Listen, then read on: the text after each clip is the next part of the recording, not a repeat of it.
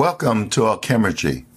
My name is Dennis William Houck, and together we will explore the ancient mysteries of alchemy. The drawings have such deep meaning, and they express so much symbolically, which was a new way of communicating for me when I was used to working with quantities and logic and formulas, whereas working with the alchemical materials, you have to be intuitive, you have to meditate a little bit on them, you have to slow down your thought processes instead of speeding them up, and absorb the meaning here by the qualities they're trying to express. This drawing I found in Azov of the Philosophers. It's the original print was just black and white in bad condition. I've restored it. What we do with this, it's a mandala. So you focus your attention here at the center of the mandala, and you work with all these symbols around it, and you try to get all these symbols come together in one meaning or one message. And it's easier to do that, I've found, in meditation, if you put it in bright colors, each color having a meaning in alchemy.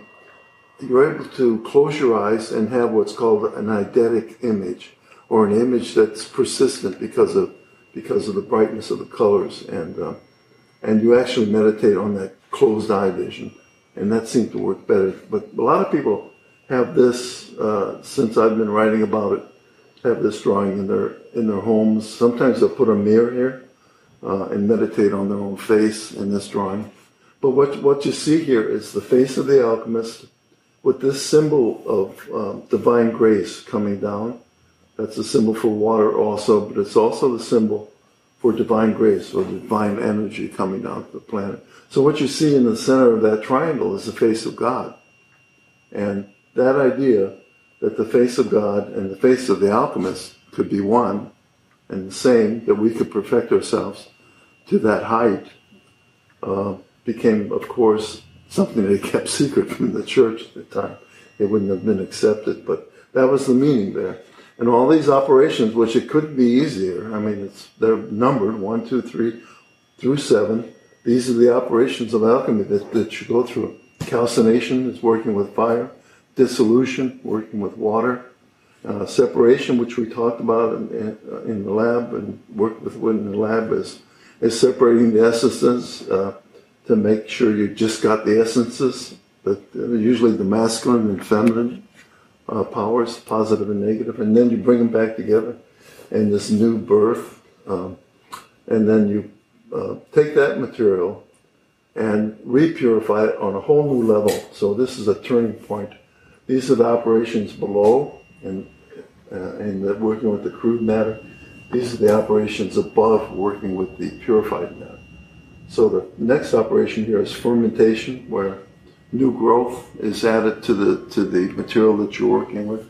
It takes on a new life, and the birth of that life comes through the essence that you get through the operation of distillation. Here, the two birds nesting is about this birth. In fermentation, a good way to think of it is like making wine. You let the wine rot, the grapes rot, and the essence of the grapes becomes the spirit of wine. And that's the fermentation process. And here, the symbol for this operation was the unicorn. Basically, it's saying you can distill yourself, you can distill your own energies, and they're talking sexual energies here. So you bring the sexual energies, as in Eastern work, tantric alchemy and other things like that, up to the head, and that's what this single horn at the head means. It's sublimated energy, it's distilled energy. And the legend here is that only virgins can approach the unicorn. So there's a lot in the myth, too, that elaborates on these operations. And the final operation is resurrection, where an androgynous figure comes out, a hermaphrodite sometimes, meaning that the masculine and feminine sides of you have been brought together. This drawing is another one I found in the archives at the University of Vienna that inspired me to do the work. In fact, this is called Tabula Smaragdina, which is Latin for emerald tablet, which was a very important document, which I devoted a lot of my life and time to to finding historically sources for the Emerald Tablet and its writings and how they were interpreted. But basically, it's taking the message of that short document, that 13-paragraph document, and putting it in visual forms. And the tablet says, as above, so below. So that's the first thing you notice about this, is that it's a distinct area above and a distinct area below. And the differences here are all discussed in the Emerald Tablet. This section here is actually a projection of the work into our reality. So there's a third axis here in this drawing, actually. So it's an amazing compilation of energies that the more you meditate on this, the more it becomes alive in you. This center part, again, is like a mandala, and you focus your attention here.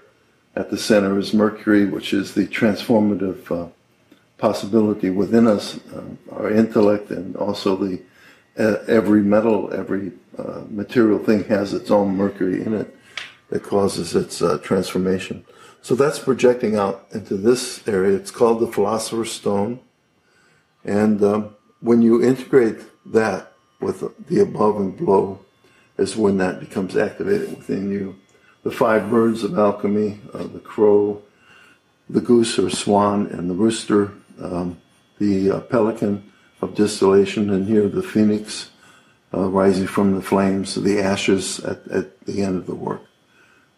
Here is the stars separating the above and the below. And we see here the clouds of unknowing, and we see 2 opposite sections, the masculine and the feminine. Logic, aggressiveness, and passiveness, but intuition too, and feelings. So that is not only in nature, but it's within our own psyche too. We have these masculine and feminine parts that we have to bring together in order to break these chains of unknowing and be able to enter where the alchemist is at, bring these 2 parts together to become the alchemist, and able to travel in all realms, above and below. The feminine chain to the dark side, or the unconscious artistic impulses, you could call it, that connected to nature, having a deep connection to the unexpressed or lunar energies.